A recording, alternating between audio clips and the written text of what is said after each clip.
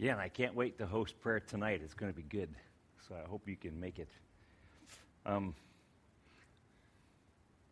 looking at the time, and I'm also wondering if maybe I should do what I planned on doing or go off-road. So, Lord, I just pray that you would lead us this morning and that you would direct our conversation. Jesus, you are the most gracious person that any of us could ever have met. And I would only pray, Lord, that I could be just half as gracious as you are.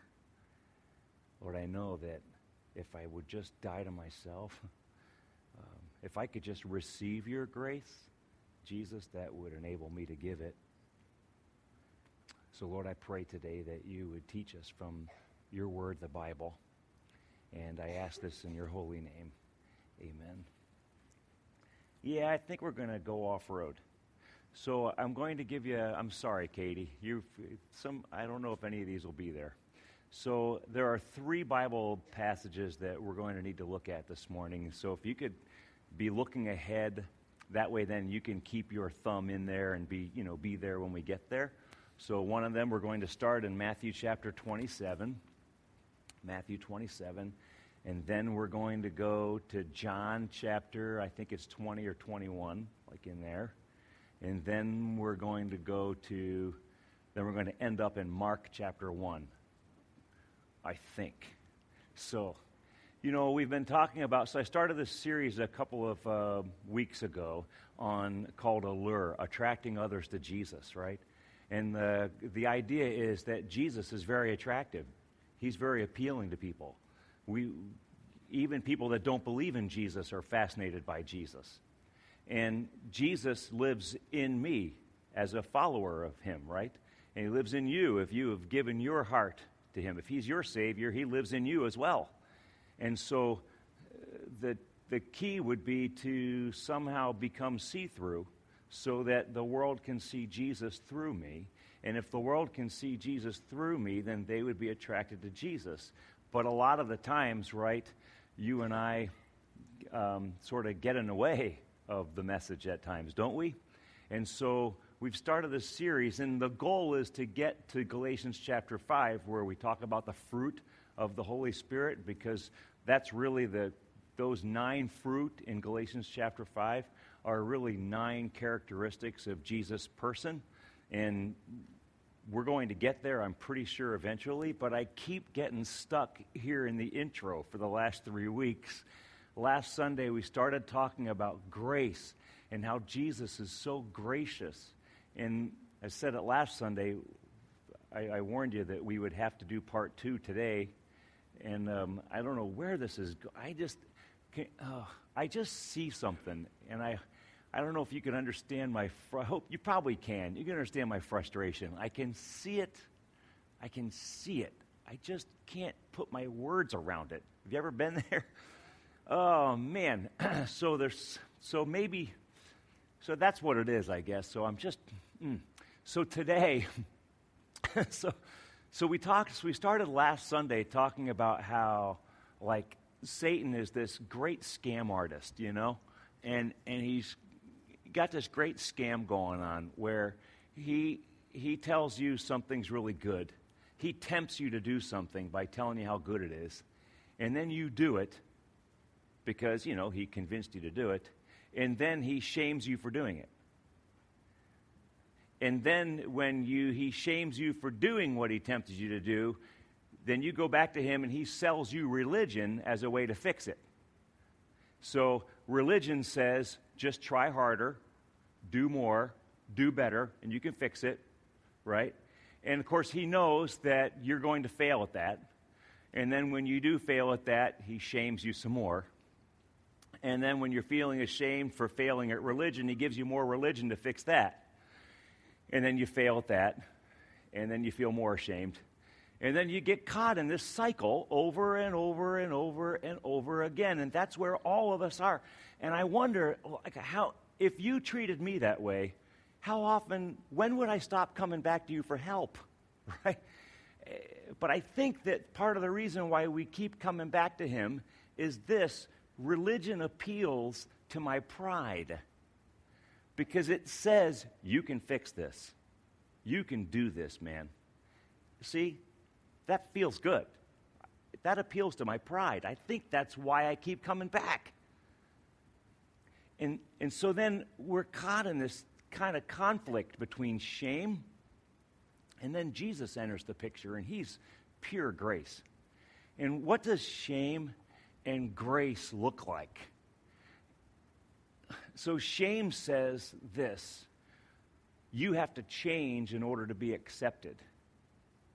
You have to do this and do this and do this, and then you can be accepted. That's shame. That's why religion fits shame perfect, because try harder, do better, do more, do all these things, and then you'll be acceptable.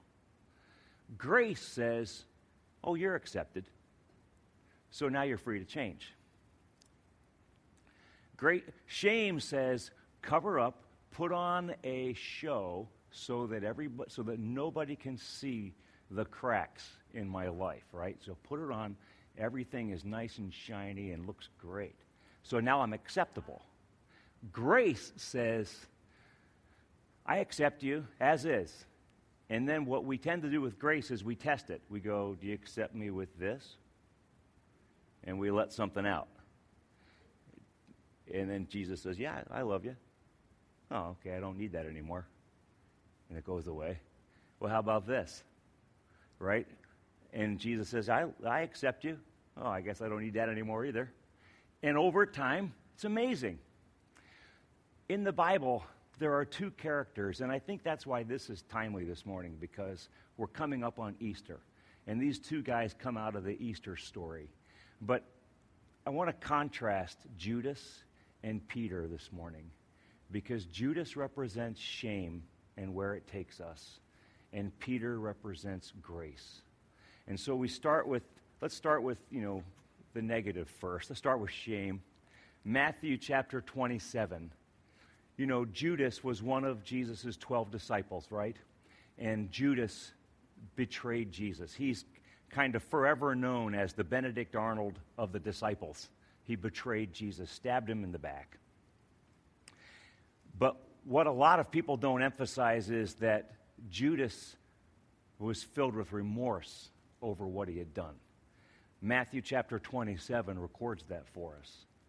So look at verse 1. Early in the morning. Now this is before Jesus was crucified, but it is looking bad for Jesus. Early in the morning, all the chief priests and the elders of the people made their plans how to have Jesus executed.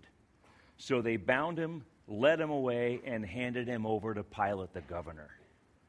When Judas, who had betrayed him, saw that Jesus was condemned, look at this, he was seized with remorse. Some versions of the Bible say he repented. He was seized with remorse, and he returned the 30 pieces of silver to the chief priests and the elders. I have sinned, he said, for I have betrayed innocent blood.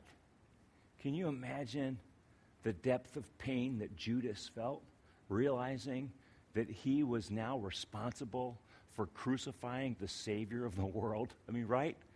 Talk about the oops. I have betrayed the Messiah. I am responsible for betraying innocent blood. And Judas comes before his religious leaders with remorse. Can you picture this broken man coming into their meeting? How would you respond to such a man who comes into your meeting, into your gathering, despondent, absolutely broken over what he had done? Well, here's how they responded. What's that to us? They replied. That's your responsibility. So Judas threw the money into the temple and left. Then he went away and hanged himself. That's the end result of religion and shame. I reach a certain point where I cannot try any harder, I cannot do any more, and I cannot do any better. And the people that I turned to for help and guidance, they're not helping me. Think about where Judas was at. I just condemned my Savior, and the guys that I've been looking to my whole life for help and guidance, they just cast me out. He was in a rock and a hard place, right? That's where shame takes you.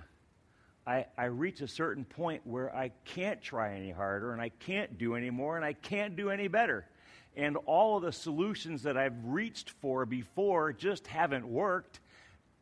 Now what? That's where Judas went. Now you contrast that with Peter. John chapter 20. What gets me about Peter and Judas is this. Peter and Judas both knew Jesus.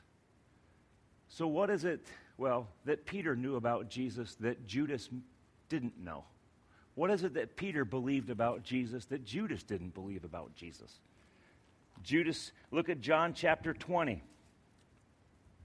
Or 21 rather, 21 verse 1. So now Jesus has risen from the dead now, okay? The crucifixion is over. Easter Sunday has taken place. There's rumors spreading around. Jesus has risen from the dead. Lots of confusion, you can imagine the talk and the hum that was taking place, right, between people in these couple of days after Jesus' resurrection. And that's where we're at, right there. And it says, verse 1, afterward, Jesus appeared again to his disciples by the Sea of Galilee. It happened this way. Simon Peter, Thomas, also known as Didymus, Nathanael from Cana in Galilee, the sons of Zebedee, and 2 other disciples were together.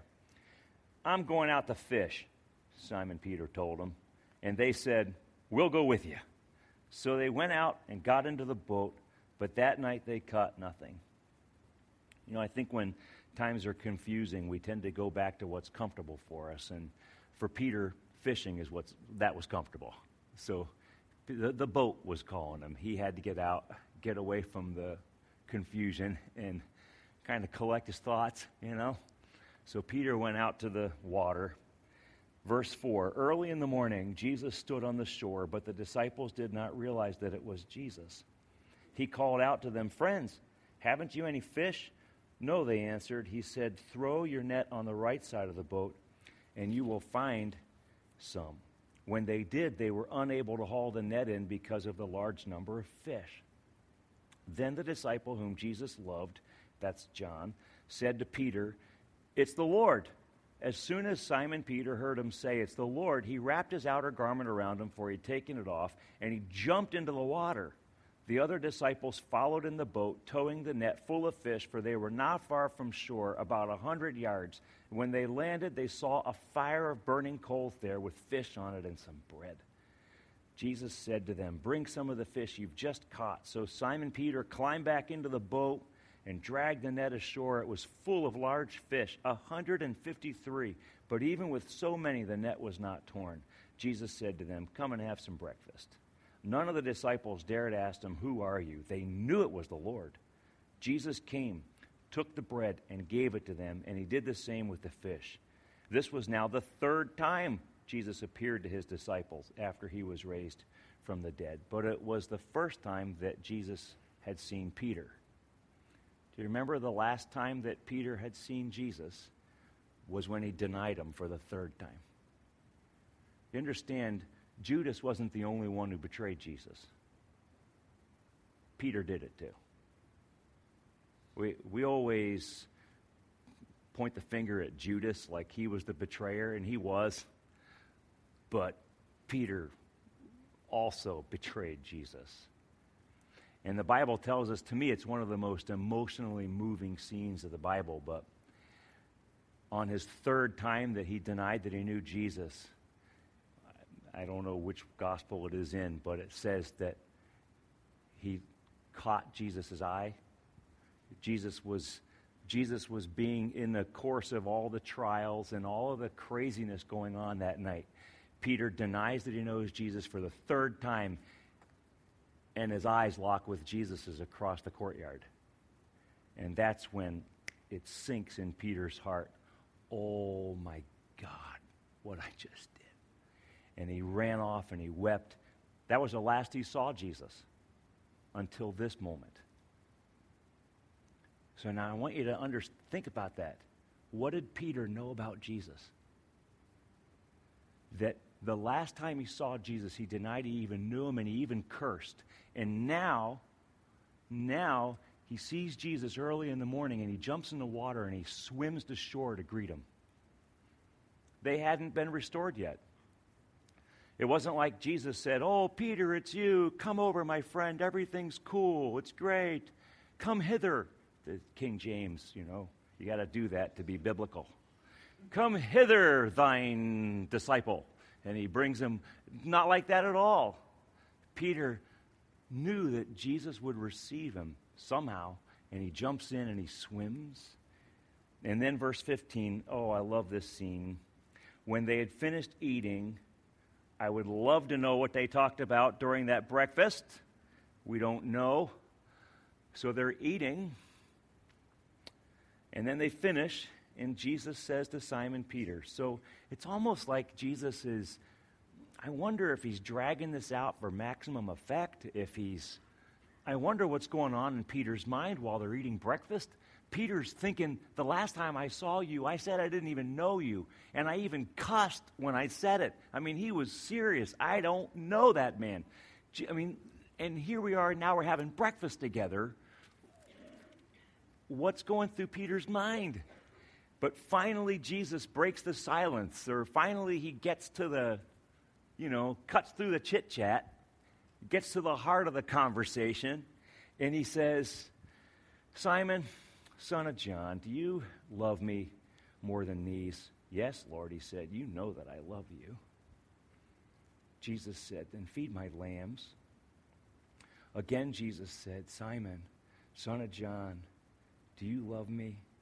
He answered, "Yes, Lord, you know I love you." Jesus goes, "Then take care of my sheep." The third time he said to him, remember how many times Peter denied that he knew Jesus? Right. So the third time Jesus says, "Simon, son of John, do you love me?" This time Peter breaks down. Peter was hurt because Jesus asked him the third time, "Do you love me?" And he said, "Lord, you know all things. You know that I love you." Jesus said, "Feed my sheep." You know that in the Greek language, they had 3 words for love that get translated into the word love. They have the word eros, which is the romantic kind of love. They have the word phileo, which is the friendship kind of love. And then they have agape, which is God's kind of love, the highest form of love. The first 2 times that Jesus asks Peter, "Do you love me?" he uses the word agape. "Peter, do you agape me? Do you love me, Peter?" "Well, yeah." The third time Jesus asks him, he says, "Peter, do you phileo me?" He uses the other Greek word. And I believe what Jesus is saying is this. Sometimes to say "I like you" is more meaningful than to say "I love you." Sometimes. Peter denied that he knew Jesus. "Peter, do you love me?" "Yes, Lord." "Peter, do you love me?" "Yeah, Lord, I love you." "Peter, but do you like me?" And that's when Peter broke. "Lord, you know all things. You know I like you." "Okay, Peter. Then let's go." Right? That's grace. Grace says, "I accept you. Now you're free to change. I accept you. You don't have to clean anything up, Peter. You don't have to dress it up. You don't have to pretend. You can come as raw as you are. I accept you as is. Now you're free to change." That's what Peter knew about Jesus that somehow Judas missed. I believe that had Judas known that about Jesus, and I think he did, but had he believed it about Jesus, Judas might have been at that breakfast that morning, and I wonder how the conversation would have gone, right? We don't know. That's shame. Shame says you have got to clean up your act before you'll be accepted. Grace says you're accepted, so now you're free to change. And you know what Satan has done? He's very cleverly thrown in now a new lie in our culture because he's trying to counteract the message of grace. And the new message is this: it's tolerance. Because so shame says you have to change to be accepted. Grace says you're accepted, so now you're free to change. Tolerance says you're accepted. Period.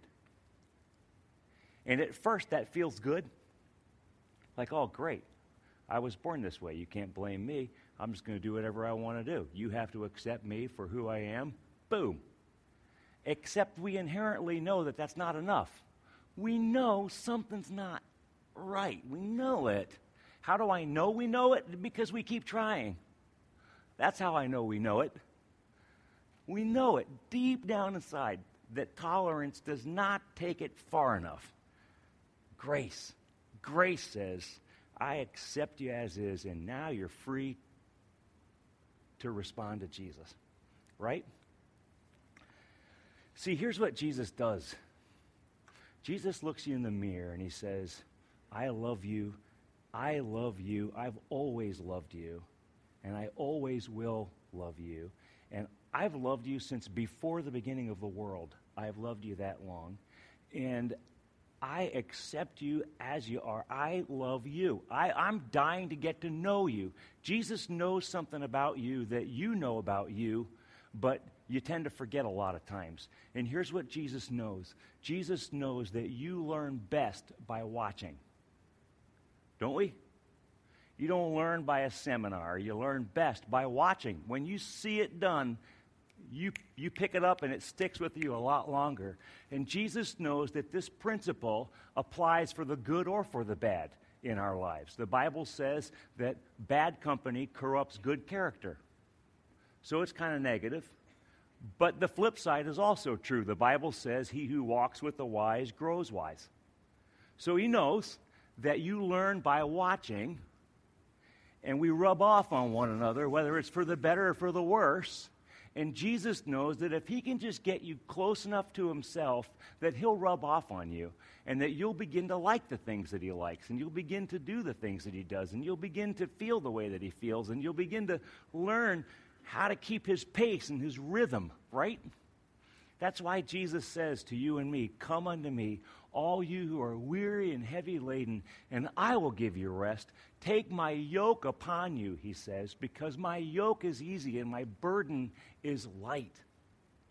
In ancient farms, whenever they would yoke a pair of oxen together, to plow a field, if they had a young ox, they would yoke the young ox with the older ox, because the young ox is going to chafe and buck, but if that young ox can be yoked together with an older ox, give it time, it'll begin to plow a straight furrow.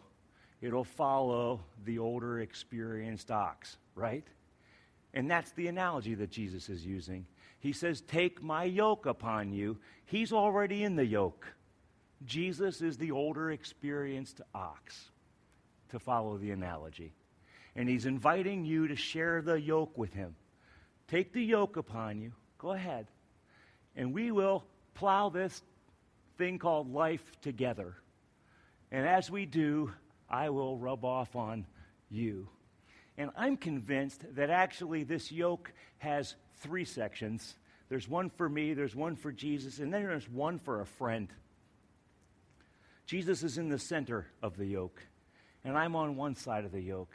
And I'm convinced that what this world desperately needs is for more of us to invite people into a relationship. Why don't you come and share this with me and Jesus? And let's let Jesus rub off on both of us together.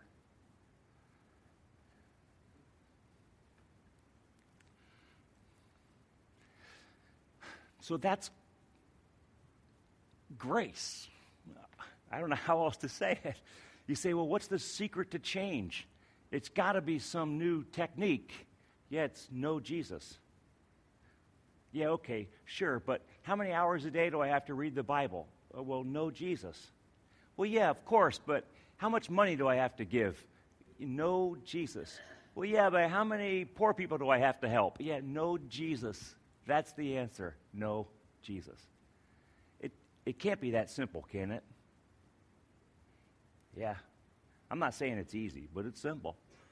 Know Jesus. Because he'll rub off. See, all Satan is going to do is give you another set of rules. Here's how you fix it. Do this, do this, do this, do this. And Jesus says, know me. John chapter 17, verse 3. Jesus said, this is eternal life, that they would know you, the only true God, and Jesus Christ, whom you have sent. This is eternal life, that they would know you, the only true God, and Jesus Christ, whom you have sent. Jesus defines eternal life. Look at it, as knowing him. That's what eternal life is, knowing him. See, to know him, that's a personal, intimate, experiential knowing Jesus. It's the difference between driver's ed and driving a car, right? In one, I walk away with great notes. In the other, I actually get to drive a car. Knowing Jesus, that's driving the car. It's not just taking notes about Jesus. It's actually knowing him. It's experiencing him, right? And that's what Jesus defines eternal life as. That's what Jesus is inviting you and me into. Because he knows if he can hang out with you long enough, you will begin to look like him without anybody telling you, here's what you should do or shouldn't do or can do and can't do. Just know Jesus, and he will begin to rub off on you. And that takes us, I think, to our last passage. Well, end of those notes. And that's this, in Mark chapter 1. Mark chapter 1, verse 40. And it says this. I think that you guys can come and get ready for the last song if you want. It says, a man with leprosy came to him. This is Mark chapter 1, verse 40. A man with leprosy came to him and begged him on his knees. If you are willing, you can make me clean. Jesus was indignant. He reached out his hand and he touched the man. I am willing, he said. Be clean. Immediately the leprosy left him and he was cleansed. Jesus sent him away at once with a strong warning. See that you don't tell this to anyone, but go show yourself to the priest and offer the sacrifices that Moses commanded for your cleansing as a testimony to them. Instead, he went out and began to talk freely, spreading the news. As a result, Jesus could no longer enter a town openly, but stayed outside in lonely places. Yet the people still came to him from everywhere. Do you see how attractive Jesus is? Jesus was trying to get away from people, and they were tracking him down, right? Here's the deal. Leprosy, that was like the AIDS of the first century, you know?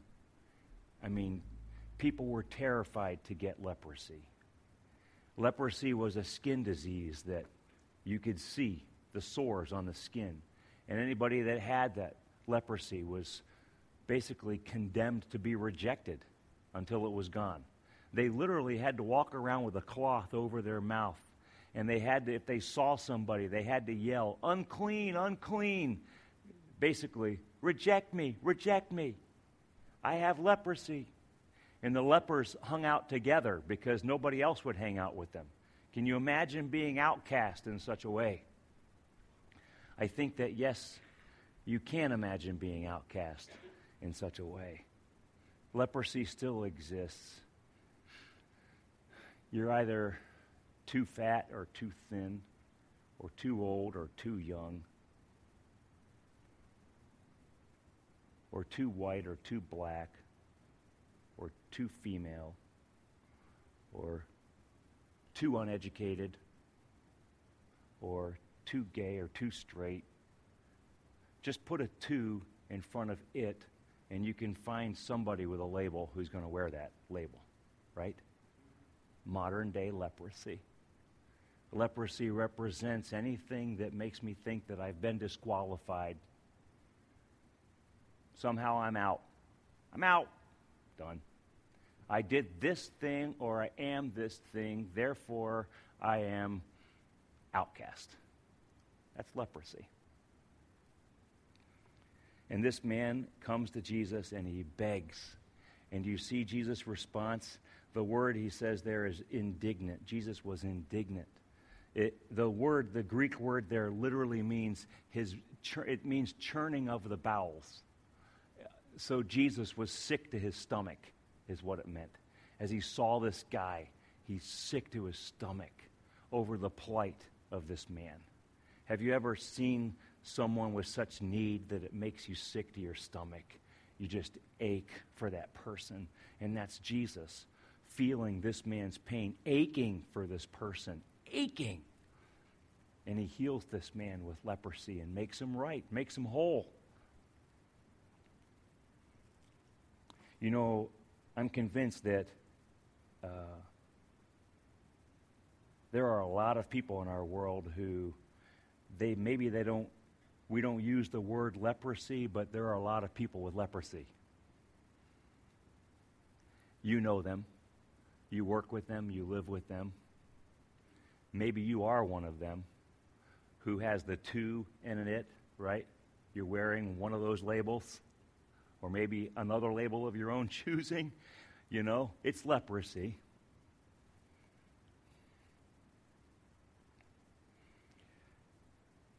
Compassion, you know, moved with compassion. That's the Jesus I know.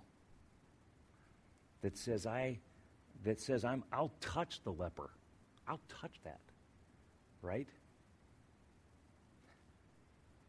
Part of what qualifies you to give grace is that you've received grace.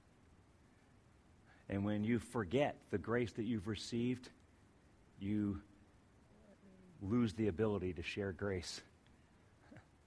The truth is, every one of us is in need of a Savior. I've just happened to have been blessed enough to have a relationship with Jesus. And now it's my privilege to share that with anyone and everyone who's willing to listen, right? To invite them into relationship. Not to another set of rules, but to relationship. Let's come, let's know Jesus together. Part of the mistake that a lot of people have about the church is you think of the church as being the answer, right? And it really isn't. I love the church. But if you don't know Jesus, the church really does leave you dry. The church is really just a group of people seeking to know Jesus together. That's really it. And if I'm participating in it for any other reason, then it will eventually really leave me dry. Because it's just not about anything else except sharing the yoke together, you know? So maybe some of you this morning, I got a sense in my heart that a couple of us are just on the verge of giving up on the whole thing. Because, well, I want to invite you to share the yoke with me and Jesus. It's a long-term deal. It's not a quick fix. I can't promise you 3 steps and you're all better by next week. But I can promise you this, that if you're willing to come into an intimate relationship with Jesus and with a few of the rest of us who are also willing to do the same thing, that give it enough time and we will all begin to look like Jesus. And he'll take care of those things. He'll take care of that leprosy that you got going on. If that's your desire, then I just want to encourage you to give that to him this morning as we close the service. You know, Jesus, I'm bringing my leprosy to you today, and I'm asking you to heal it, Lord. I've tried 3 steps to greatness. I've tried 3 rules to better life, to better living. I've tried the formulas, Jesus, and they just don't work. Like Judas, I've been left high and dry, and I find myself at the end of my rope. But Lord, like Peter, I want to be able to know, Lord, that I can fail you and still swim to a beach and find that you would receive me. You're just amazing, Jesus. You're the most gracious person that I've ever met.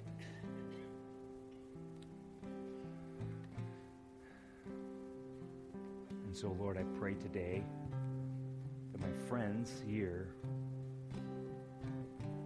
would embrace you.